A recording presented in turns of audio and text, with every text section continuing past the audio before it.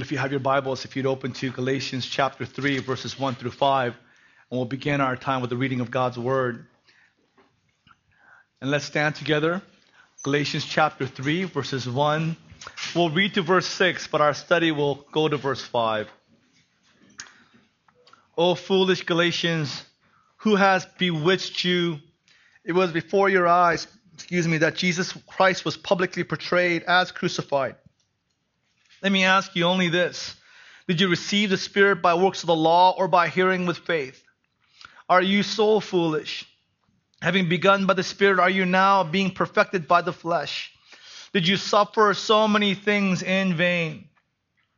If indeed it was in vain, does he who supplies the Spirit to you and works miracles among you do so by works of the law or by hearing with faith? Just as Abraham believed God, and it was counted to him as righteousness. Please be seated.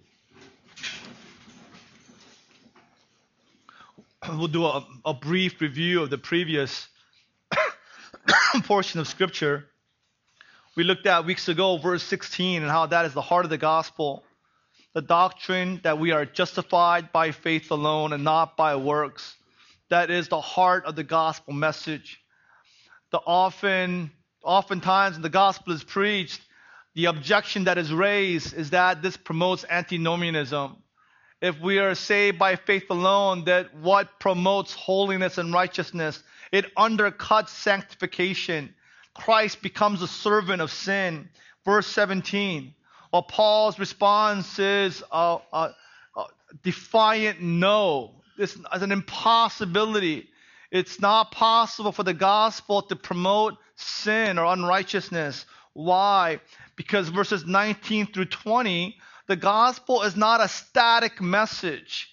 It's not just a truth, an idea like the world, where any idea in this world, for it to have power, you have to abide by its truths. I like watching SportsCenter. My wife likes watching, I like watching ESPN. She likes watching TLC. And on TLC, one of the shows that they have is Extreme Couponing. What kind of show is that? It's all about women. They save money, clipping coupons, and going to the grocery store. We saw this lady. She bought like $300 worth of groceries. And at the end of all her couponing, she paid $7. She's walking out like strutting like she won the lottery. And everybody's like clapping, applauding her because she bought all this groceries for $7. And so she's an advocate of couponing. But for that idea to have power, you need to coupon yourself, right? You need to clip, you need to use. If you just watch that program, that idea has no power.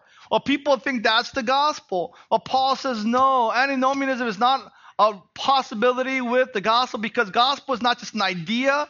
It has transformative power to anyone who believes the gospel that he does these two of many things. The gospel kills you and gospel raises you. That's why good name for your church, Cross Life Bible Church, right? Like Christ was crucified and he was raised. Likewise, every believer united with Christ is at that moment dead to the law, dead to sin, has been raised to the newness of life by the Holy Spirit. Therefore, antinomianism is not a possibility. It's only for those who deny the gospel, not for the true believers of Christ. And Paul uses himself as an illustration where he has experienced the power of the gospel in his own life, where he has been crucified with Christ. No longer I who live, but Christ who lives in me. And the life I now live, the raised life, the new life given to him as a regenerate believer, I live by faith. The Son of God who loved me and gave himself for me. And then verse 21, actually the sinner is the one who nullifies the grace of God, right? Anyone who nullifies the grace of God by seeking to be justified before by God by works, that person is saying Christ died in vain. That person is a transgressor. So Paul recounted his speech, his public confrontation to Peter in Antioch. He reiterated it for the Galatian believers. Why? Because they were being tempted with the very same thing. And then chapter 3, verse 1, he turns the tables on them. Right? He was speaking to Peter and he was recounting to the Galatians what he told Peter. In chapter 3, verse 1, without missing a beat, he addresses the Galatian Christians. And he begins by saying, "Oh, foolish Galatians," right? So, not a very nice way to address a group of believers, fellow Christians. Later on in verse 19, he calls them brothers. Chapter 1, verse 19. Later on in chapter 4, he calls them his children. But here, he calls them foolish. Anoito, which means thoughtless, senseless, without thinking, without understanding. You are being foolish. And then in the Greek, that particle is there. Oh, foolish Galatians.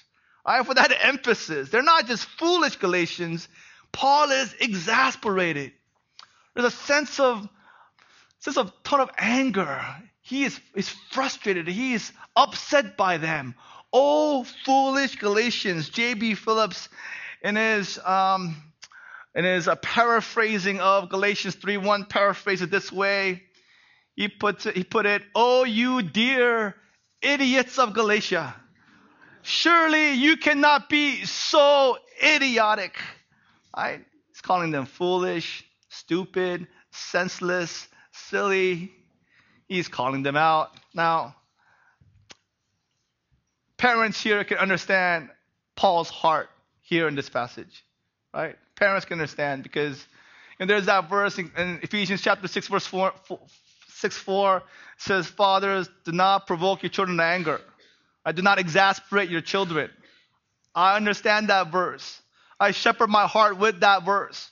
But I question God sometimes why he doesn't have a verse following that says, "Children, do not exasperate your parents." Right? Do not provoke your parents in anger. Because it seems to me, they provoke me much more than I ever provoke them. Right? There are times where I understand Paul's heart, where I see my children do things and I just makes no sense. It exasperates me. I want to say, "Oh, foolish Elizabeth." No, right? "Oh, foolish Ethan." One day I walked into his room and I saw him biting on the bed frame. Right?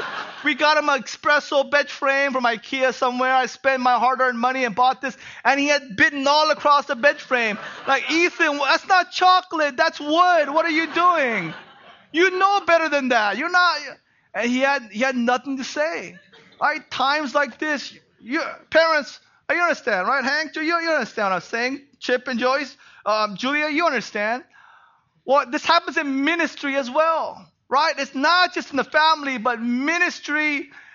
Like, the reason for my gray hair is 50% DNA, 50% ministry. People in the church will cause you to be frustrated and exasperated and say, "What's going on?" Right?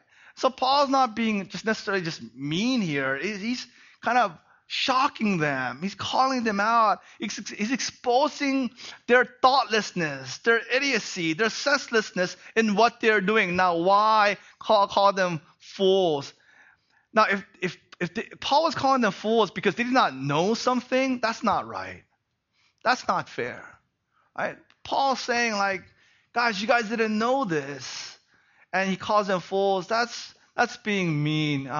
For me to presume my kids to be able to do my taxes, right? Do long division or change my oil or exegete a passage, I'd be a cruel dad for me to call them out for that. But if I call them foolish for when they knew better, right? They're old enough. They were taught this. They've experienced this. Then it might be a good way to scold them, kind of jolt them awake. Well, that is what Paul is doing. Paul calls them level 1 foolishness. Level 2 comes later.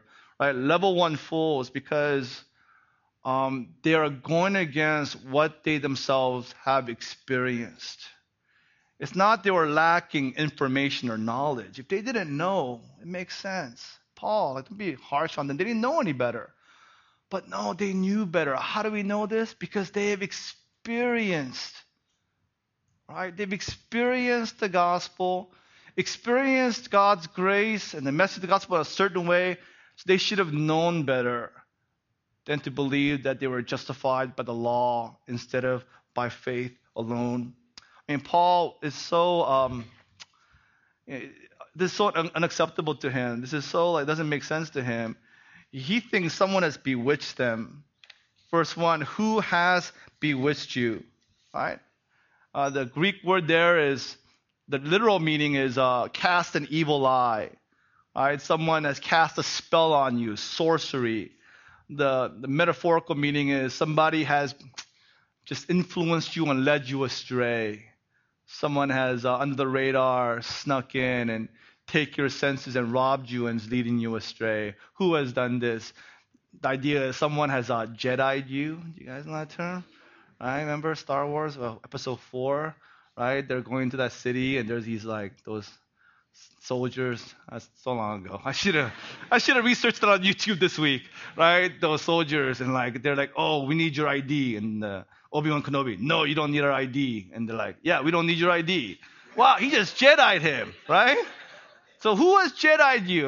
My wife and I have this running debate at our family. We play Settlers of Catan with friends, and man, I was on a roll. I was on a winning streak. And my wife, after our friends in the church left, she was all angry. James, the only reason you won is because you have this influence over these guys, and you tell them trade one wood for 10 sheep, and they do it because you're their pastor and you're their influence over them. I'm like, no, I'm just good at this game. Right? Settler is my game. That's why I'm winning. It's like, no, it's because you Jedi them and they'll give you everything because you're their pastor. That debate continues to this day. So Paul's saying, it's not on your own. Somebody has come in and bewitched you, cast a spell on you for you to deny not an idea or truth. They're denying your experience, what you have experienced for yourself. Now, undoubtedly, he's referring to the false teachers, these Judaizers who have come, right? They've snuck in and they're trying to add burdens, add the law, right? Indirectly. It's not a frontal attack on the gospel. It's their flanking position, indirect attack on the gospel by adding the gospel to sanctification. No doubt he's calling out the Judaizers, these false teachers, but that you in the Greek in verse 1 is singular. There's a specific person, one person who is responsible for this defection. And who is it? I agree with the commentators. Paul is talking about the devil. He prowls around like a roaring lion. 1 Peter 5:8, devours someone. How does he devour us? The main way, his main MO, his key way is by supplying the gospel. That's his favorite tactic. He wants to obscure the gospel before our eyes. He wants us to backslide back into seeking to be justified, accepted by God by works of the law rather than by faith alone. That's what Satan is trying to do with every believer. He wants us to say no to grace and yes to the law, no to the indicatives and yes to the imperatives. And this is exactly what Christ talked about in Matthew 13. We'll speak about it at the end. But when you have this heart and the word of God is sown in our hearts and it's sown by the pathway, who comes and takes away the gospel from our hearts? Where we don't remember the gospel. We don't remember what God has done for us to the cross. Who is the one that takes that seed away? It is Satan himself. Paul is saying this is spiritual warfare at work. Our enemy, he seeks to thwart our standing before God, our walk in Christ. How? By supplanting the gospel practically in our lives and by displacing the gospel and replacing it with ourselves and our works righteousness. Who has bewitched you where you are denying what you have experienced? That is why you're being senseless, thoughtless, without understanding. You are being fools. You're being idiots because you're being carried away by this lie. All right. So what is it that they experience that they're denying as believers? First is the message of the gospel they heard from Paul himself, right? They were gathered together in a church like this, and Paul stood before them. And before them, what did Paul do? He preached the gospel. Verse 2, it was before your eyes that Jesus Christ was publicly portrayed as crucified. Now, publicly portrayed, prographo, could mean written beforehand, or it could mean in a locative sense, clearly, vividly portrayed, powerfully portrayed. So Paul preached the gospel so powerfully, so effectively, with so much passion and tears, that when they heard the gospel and they believed it, it was as if they were at the foot of Calvary and they saw Jesus crucified. That's how powerful it was. It wasn't just an intellectual thing. It was a spiritual experience, right? The gospel dug deep, went to their hearts, it sunk down, and they saw Jesus crucified. They were there. That's how powerful it was. And how does Paul know this? Because he was the one who preached it to them. And yet they're denying not just this experience, but a specific part of this experience is that wherever Paul went to preach, he preached Christ crucified, perfect tense. It means it's once for all with continuing benefits. Right? Greek grammar. Paul preached, 1 Corinthians 1:23, I preach Christ crucified. 2:2, when I came to you, I resolved to know nothing except Jesus Christ and Him crucified. So when Paul went to preach, he didn't come with a list of rules and regulations. He didn't come with a codex of all these things, that rituals that you must obey, circumcision, Sabbath, and dietary laws, and how many books of the Bible you must read, and how many hours you must pray. He didn't come with rules and imperatives and commands, applications. He came with this single message of Jesus Christ crucified, perfect tense, meaning it's done for you. It's accomplished. As Christ declared on the cross, the Telestai, it is finished. That was Paul's message. And that was Paul's message again and again and again and again. Just like what James was saying. Every time he said, it's finished, He's crucified. He is not dying on the cross, where now you have to do ABC to cooperate with Jesus for your salvation and sanctification. That was not his message. They knew that because he emphasized again and again, crucified, perfect tense, once for all. The benefits continue, but it's a historical event that Christ accomplished for our salvation, sanctification, and glorification. They heard it and they experienced it. Paul repeatedly told them, and that yet they're here. They're acting as fools. They're being idiots. They're being senseless and thoughtless, because after that, Paul goes away. Few months, few weeks, a few days, few minutes later, they're seeking to be led astray by these false teachers, seeking to be justified and sanctified by works, to finish what Christ has started. So Paul is aghast. Paul is indignant. He is at the end of himself, where he shows himself angry and upset by this statement. I have a Calvin quote. We need to understand the heart of the pastor here, right? John Calvin said this. Okay, he will say this real quick. For when we hear that the Son of God with all his blessings is rejected, and that his death is esteemed as nothing, what godly mind will not break out into indignation? Right? So if a pastor comes and preaches the law to you, adds all these burdens, and you want to just in 1 year, out 1 year, I understand that. But the pastor comes and he's preaching Jesus and him crucified on your behalf. And you just let that slip away, and you let go of that truth. What godly pastor will not become indignant over this? So Paul was upset because they forgot this experience, forgot what Paul had preached to them. Secondly, they not only forgot the message that Paul preached, they forgot their conversion experience. Verse 2, I want you to note this is past tense. Let me ask you only this. Did you receive the Spirit by works of the law, or by hearing with faith? Right? Go back to when you were saved. Go back to your conversion. Believers at Galatia, chicken or the egg, right? Horse before the cart, or cart before the horse. What came first? Was it faith or was it works? Right? Did you hear the gospel and then you were circumcised, right? Or then you went to a certain teacher and they prayed for you. You went to a special conference. You went to a special seminar. You read certain books. You stopped committing certain sins. You devoted yourself to certain good works. And then the Spirit came in power. Is that what happened? Or did you hear the gospel? You believed the gospel. And then you received the Holy Spirit. What happened? You know your conversion. You're being fools because you are forgetting your own experience of salvation.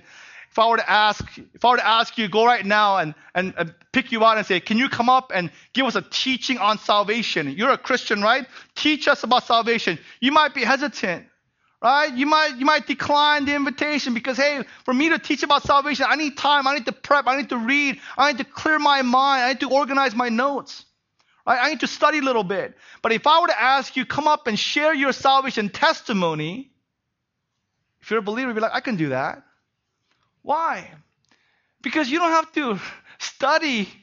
You don't have to research for your salvation testimony. You don't have to listen to sermons or read. And there's no other greater expert about your salvation testimony than you. Why? Because you experienced it. I can't tell you what you experienced. I don't even know. And you can't tell me. If we know anything, is what we have experienced. So Paul is saying, you experienced this. You ought to know what happened. The order of salvation, how you believed and the Spirit came. And yet what you are now doing is you are preaching a different message. A twisted, right, disordered message where it's works and then the Holy Spirit. All right. So Paul is calling them fools. He's saying you received the Spirit, and the Spirit here in verse 2 is capital S because it's not a force that emanates from God. It's not a power from God. It is God Himself. At the moment of your faith, at the moment of your regeneration and accompanying faith, God gave you Himself, the Holy Spirit, dwelling in you, and began the most important relationship for all believers. Right? We are saved by the Spirit. We are born again by the Spirit. We are made alive by the Holy Spirit. Spirit dwells within us. We are to walk by the Spirit. We are to be filled with the Spirit. We are to bear the fruit of the Holy Spirit. The Spirit is our caretaker, is our custodian, is our counselor. He is our paraclete. This is the age of the Holy Spirit. The Holy Spirit has birthed this church and will birth Cross Life Bible Church. Right? This is the most important relationship by which we are united with Christ through Spirit baptism. Christ dwells within us through the Holy Spirit. And we are in Christ by the Holy Spirit. This all began at the moment of faith, not subsequently, after we had obeyed to a certain degree, after we had done certain level of works-based righteousness.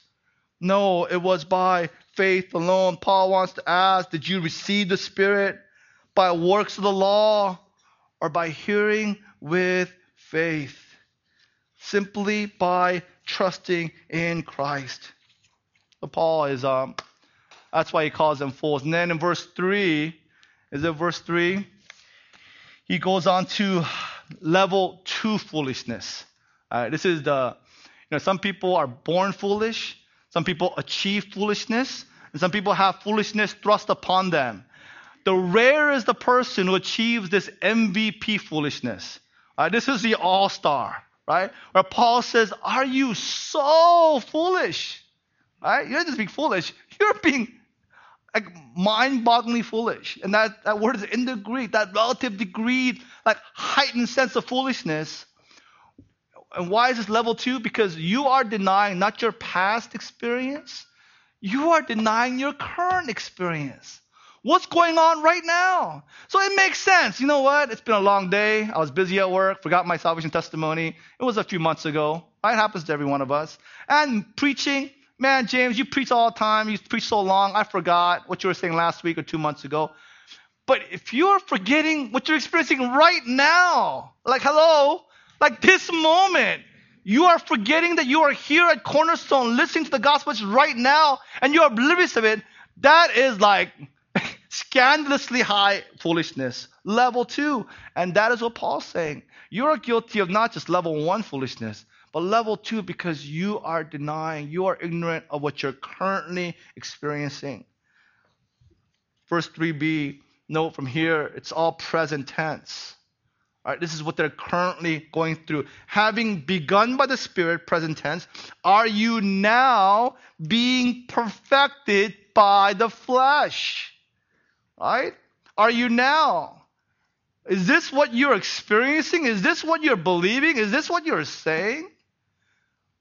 Are you saying instead of Philippians 1:6, he who began a good work in you, he will carry it on to completion. Instead of Hebrews 12:2, he is the author and perfecter of our faith. Are you saying and are you experiencing that Christ is insufficient? He is weak. He is not powerful. He is not mighty. He didn't say tetelestai on the cross. He just began the work. But he needs our help. He needs our cooperation. He's like so many young people. They can start, but they don't finish well, right? They start in the beginning of the quarter. They're all shooting for A's. Halfway in, they're shooting for B's. And at the end, they're praying for a C, right? That's Jesus. He had a good start, but he can't finish what he started. So we need to come and assist him to finish this work of sanctifying us and glorifying us. We need to perfect in the flesh what he has begun in the spirit. Right? They are denying the fundamental truth of the gospel. They're saying Christ is insufficient. And so they're saying we are saved by works, but we continue, or saved by faith, but we continue in works. And guys, I have some quotes up here by trusted teachers of the Bible, just to show you, it's not just James on a deep end. It's his soapbox. It's his personal shtick. Right? He loves this thing of sanctification by faith alone. No, this is affirmed by trusted teachers, trusted students of the Bible. Two lengthy quotes for you by Philip Ryken and Thomas Schreiner. Philip Ryken said, sanctification is the process by which a sinner becomes more holy. Christians usually think of sanctification as everything that happens after justification, which comes at the beginning of the Christian life. Their thinking goes something like this. I was justified by faith when I first came to Christ. Now that I'm justified, I must move on to my sanctification. It is true that sanctification follows justification, but justification never gets left behind.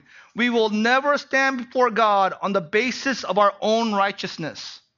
We can stand before God only on the basis of the righteousness we have received by faith. To be sure, we are becoming more holy all the time.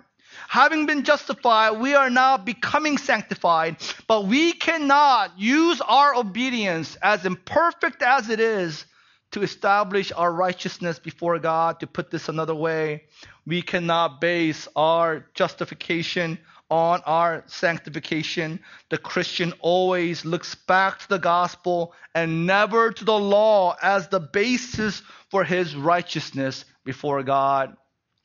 Thomas Schreiner just wrote two great books, 40 Questions About the Law and the Gospel, and he just published his commentary on Galatians. And in that commentary, he wrote this.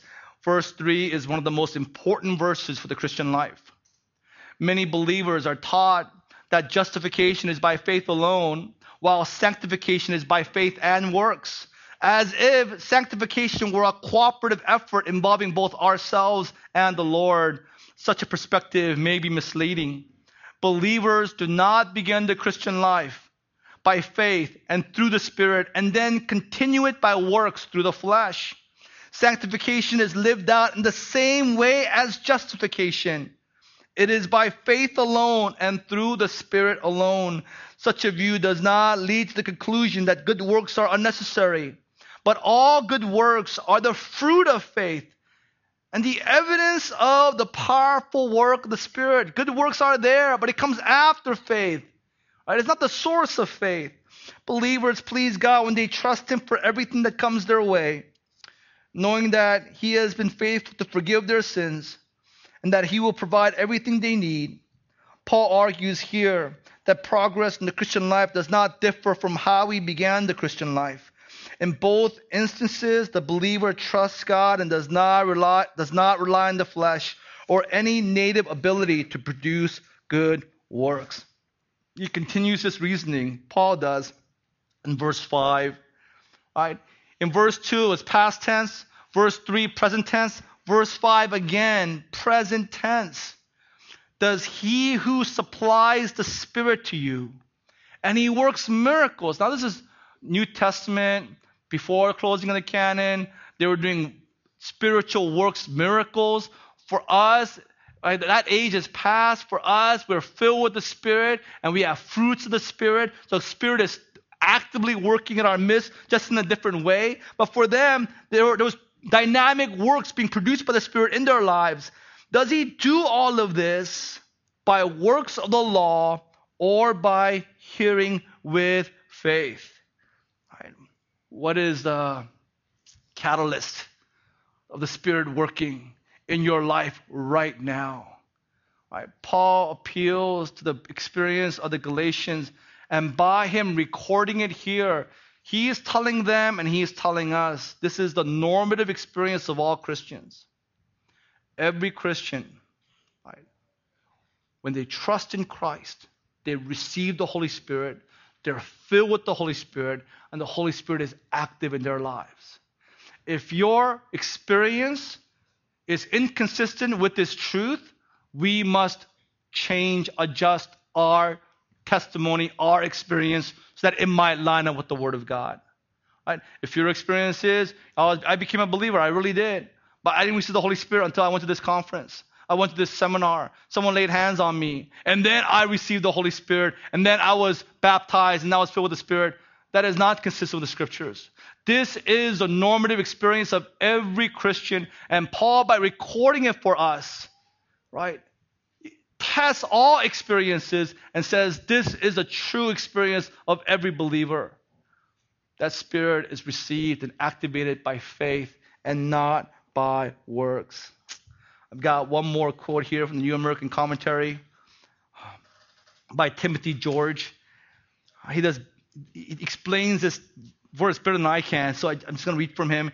He moves into the present tense and says that now the works of the Spirit, even miracles, occur because you believe and because you no longer observe the law.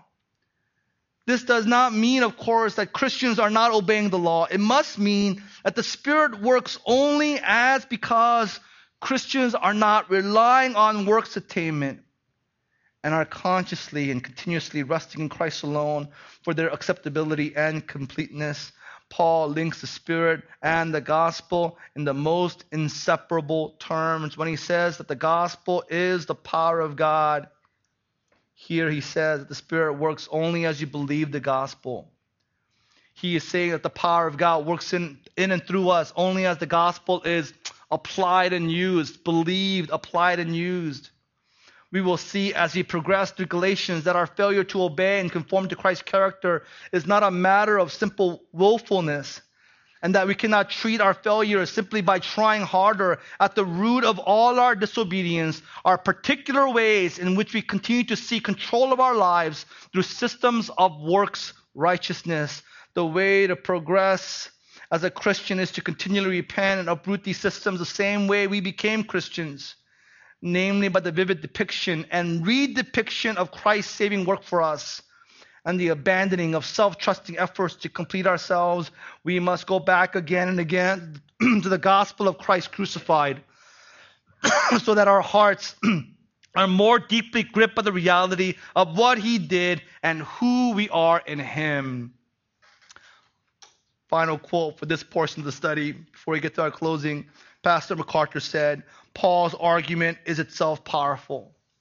If a person has received eternal salvation through trust in the crucified Christ, received the fullness of the Holy Spirit the same moment he believed, and has the Father's Spirit-endowed power working within him, how could he hope to enhance that out of his own insignificant human resources by some meritorious effort. Paul is telling us simply this. Right? Our experience confirms Scripture, where either from our salvation or our current Christian life, that God finishes the work the way He started it, by faith. We got into Christianity by faith, and we continue as Christians by faith, and we will be glorified to be with God by faith. The way into the Christian life is also the way on in the Christian life. That's Paul's message in verses 1 through 5. Experience, though, is not self-authenticating. In verse 6 on, he will base this on the Scriptures, going back to the Old Testament. But for our study, Paul is telling us our experience affirms the Scriptures. And Scripture must affirm our experience for it to be valid. But if those two are together, our experiences and Scripture both affirm that we're justified not by works, but we're justified by faith alone, in Christ alone. 3 closing thoughts. Just these 3 things I want to just shepherd your hearts this morning and close our time. I want to just encourage those of you who are serving in our church in any capacity. If you're leading our church, I want to exhort and plead with you to emphasize again and again the gospel of Christ, but particularly this aspect of the gospel, that our message is Jesus Christ and Him crucified. Perfect tense. That Jesus has accomplished it. He has finished the work. Therefore, our job is to believe that message, not just to scurry around, right? To do something to earn His approval. No, we earn His approval by faith alone. If you're serving in our children's ministry, please don't make our kids moral kids. I don't want our children to be righteous kids who are separated from God because of their damnable righteousness. The Christian church, that is not our message. To make children better, more moral, more obedient, more honoring to parents. That is not our message. For the care group leaders, for those who are teaching in our ministry, we must emphasize in our preaching, in our teaching, in our shepherding, our counseling, this perfect tense of vividly portraying that Christ has finished the work. The benefits continue as we trust in Him, but we do not add to His work whatsoever. He has accomplished it. Secondly, we want to maintain this order. We want to keep the horse before the cart. We want to keep the order of the gospel aligned rightly. That for our salvation and our sanctification, gospel is preached, we believed, therefore God gave us the Holy Spirit. Not just in the past, but right now. Gospel is preached, we believe, present tense. And then God continues to supply to us the Holy Spirit, that we might walk in Him and bear the fruit of the Spirit. You reverse this. And you damage the gospel. You supplant the gospel. If we say we receive the Holy Spirit, let's say present tense, because of our obedience, the result will be either you will be proud of yourself because of your obedience. Being a spiritual Christian will be a result of your labor and your efforts, you trying harder. So there'll be just so much boast in your heart, so much self-reliance. There'll be so much trust in your own works to the point where you don't need Jesus anymore. You're not clinging to the cross. You're not hoping in Christ. You're not desperate for Him. There'll be a self-reliance, a self-confidence, and a boasting. this proud, judgmental attitude where you're criticizing others, at the same time boasting of yourselves. And then when you fall, and you will fall. Right? God disciplines his children, right? Not for obedience, to increase their faith. Right? God loves us so much. If you're a child of God, he will discipline you. Right? Through your singleness, through your dating relationship, through your marriage. And if those things don't work, God will use your kids. Right? Kids just are powerful. God will use your kids, right, to humble you, where you will fail. You will fail, and you will fall so hard, right? And you will despair. Why? God's trying to rescue you from yourself to stand on grace alone. Right? It is imperative that we get this order right, whether for our salvation or our sanctification. It is faith that causes God to give the Spirit for us to walk and grow in Him. And then finally, you might say, well, James, whatever you're saying is not working. It sounds good. I can see it's scriptural. But practically in my life, I'm hearing this gospel message again and again every week. And I'm not growing. I'm not experiencing what you're telling me. I'm not growing in holiness. I'm not growing in love for the word.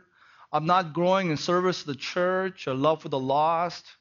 If anything, I am becoming more complacent, and I fear I'm straying from Christ. What is going on? If what you're saying is true, how come it's not happening for me? Well, if that is your experience, that is not an indictment against the gospel. It's not because the gospel is defective. It's not because the gospel is not powerful or not sufficient for you. It's not because you're a strange kind of person where for you, God can't work. The reason is the parable that Christ gave in Matthew 13. Now, you know this parable, right?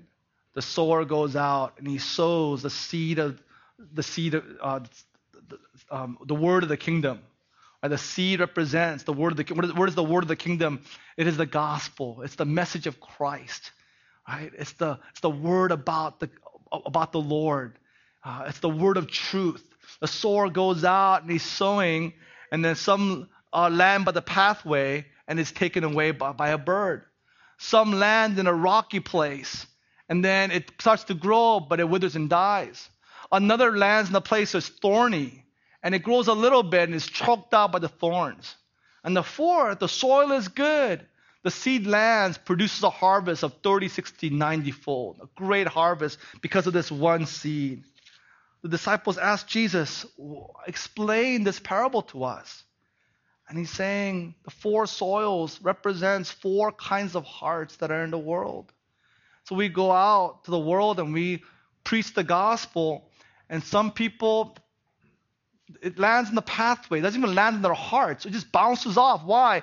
They have a hard heart. They're stubborn. They're cemented in their sinfulness, their self-righteousness, and there is no room for God in their heart. So it's immediately rejected. So Satan takes it away. It's as if they've never heard the gospel in the first place. Another person is, they have this rocky soil. So you preach the gospel to them, and there is like joy. There is a semblance of spiritual life. And yet, it doesn't have roots. Right? It's a rocky soil. Doesn't go deep. Therefore, it withers and it dies. Right? They didn't take it to heart. Right? They didn't trust it. It was just an intellectual agreement with the gospel. They didn't count the cost. They didn't trust in the gospel with all their hearts. So the seed dies. Third group is the thorns and thistles. It's these people who look like they received the gospel, but their hearts are so filled with anxieties for this world, cares and worries, right? Worldly concerns. They're so concerned about their education, their future status, their careers, money, and concerns of this world. It chokes out the gospel, and they're not saved. The fourth is the good heart. They hear the gospel, they receive it, and they're saved. Now, if the gospel is not just for non-Christians, if the gospel is for non-Christians and Christians, right? If the gospel's message is to us, then we can't be glib, right? And say, wow, I'm one of those who had a good heart, and I'm a Christian now. Right? My friend, thorny heart. My friend, rocky soul. He was walking with Christ for a few years, and now he's not walking with Christ. My relative, hard heart. But me, I had a good heart. That's why I'm a Christian. I'm okay. They're not okay. If you are not experiencing Christ, you're not experiencing God and the Holy Spirit, and the gospel is being preached to you every Sunday, and your heart is not melted by it, could it be that you have a hard heart? You have a heart that's hardened and stubborn and rebellious, and you don't want to repent. You want to hold on to your sin. You want to control your life. You want to hold on to your righteousness. You don't want to submit yourself wholesale to Jesus and His grace. So your heart is close to the gospel. So you are here looking at me right now, but your heart is far away. Your heart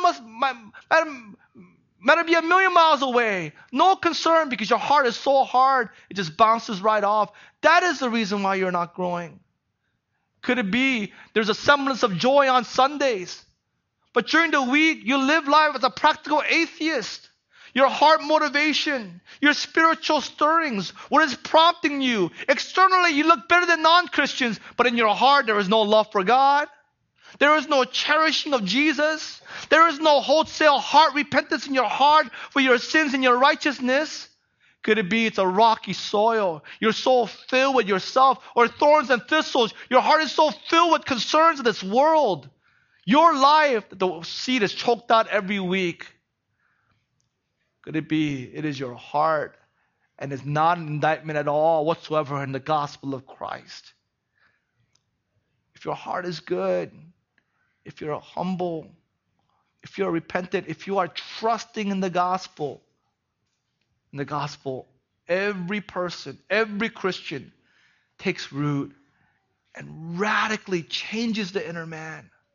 Or for that person, Jesus becomes everything. It becomes the most important person in their lives. This happens every week. That's why I believe this hour is the most important hour for you this week. Every Sunday we gather together, this holy hour, for you to be listening. For you to be listening with faith. That is everything. Right? Jonathan Edwards said this. He said, the main benefit that is obtained by preaching is by the impression made upon the mind in the time of it. Right? So for you right now, for you to be thinking about what you're going to obey, how are you going to obey, how are you going to apply these truths, that's not the purpose of preaching. The purpose is that this time right now, as you're listening to the gospel, the impression that is made upon you, and you trust in that message, that is the most profitable thing about preaching the gospel.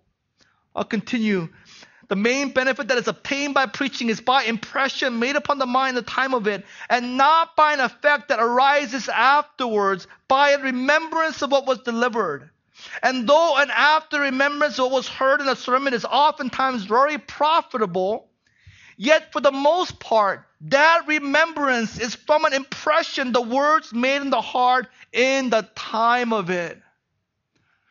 All right, leave it open, leave it on. I want you guys, this is Edwards, the greatest theological mind America's ever produced.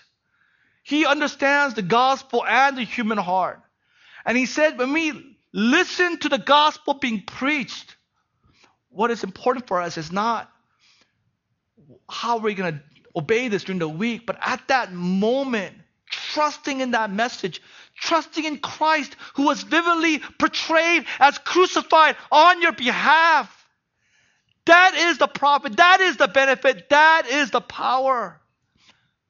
I am all for note-taking. I praise God that we are a note-taking church. But I pray that you're not hiding behind your note-taking.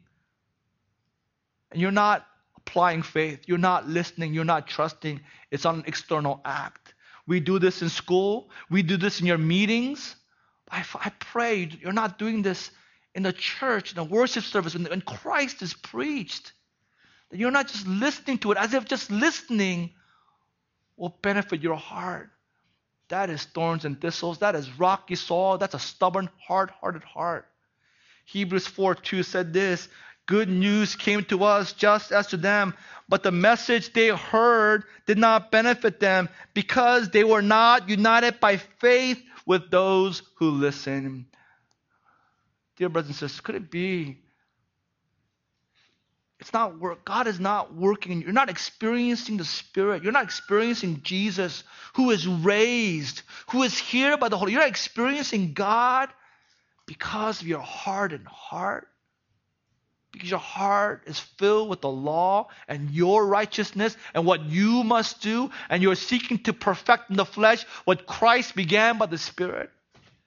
Could it be you're not applying faith to the gospel being preached? You're just hearing it and you're walking along as if somehow automatically that will benefit you. And the scripture is clear. I beg of you to repent. And every Sunday when the gospel is preached, trust in it.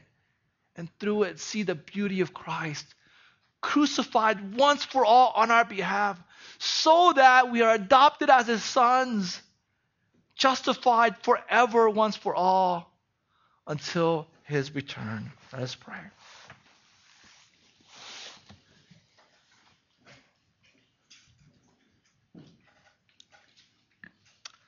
Father, we acknowledge that we are fools. We are those who do not know the treasure that's been given to us in the gospel, in your Son, and in the Holy Spirit. We are so arrogant. We are so filled with ourselves. We think that gospel is helpful, but we can do this Christian life on our own. We can work it out and finish out what you started. And we just need you for the big and important things, but on the lower level and medium level things, we can accomplish it on our own. And how just foolish we are. We are going against not just the gospel, not just the scriptures, but what is so evident to us, self-evident to us, our own experiences. God, we repent. We ask you to give us faith. Lord, help us to see our sins. Help us to see our sinfulness and our righteousness. Lord, clear away how deceived we are. And help us to see the filthy rags that we have clothed ourselves with instead of the beautiful garb, the righteous garb, the pure white garb of your Son, Jesus Christ. Lord, we pray as we trust in you, that the seed of the word will take root in our hearts. It would draw from our head to our hearts. It would grip us. It would take hold of us. Lord, it would transform our inner man. And that instant, we would be changed. We would see Christ in all his glory. And he would be who he is and what he ought to be to us. Our everything. In Jesus' name we pray.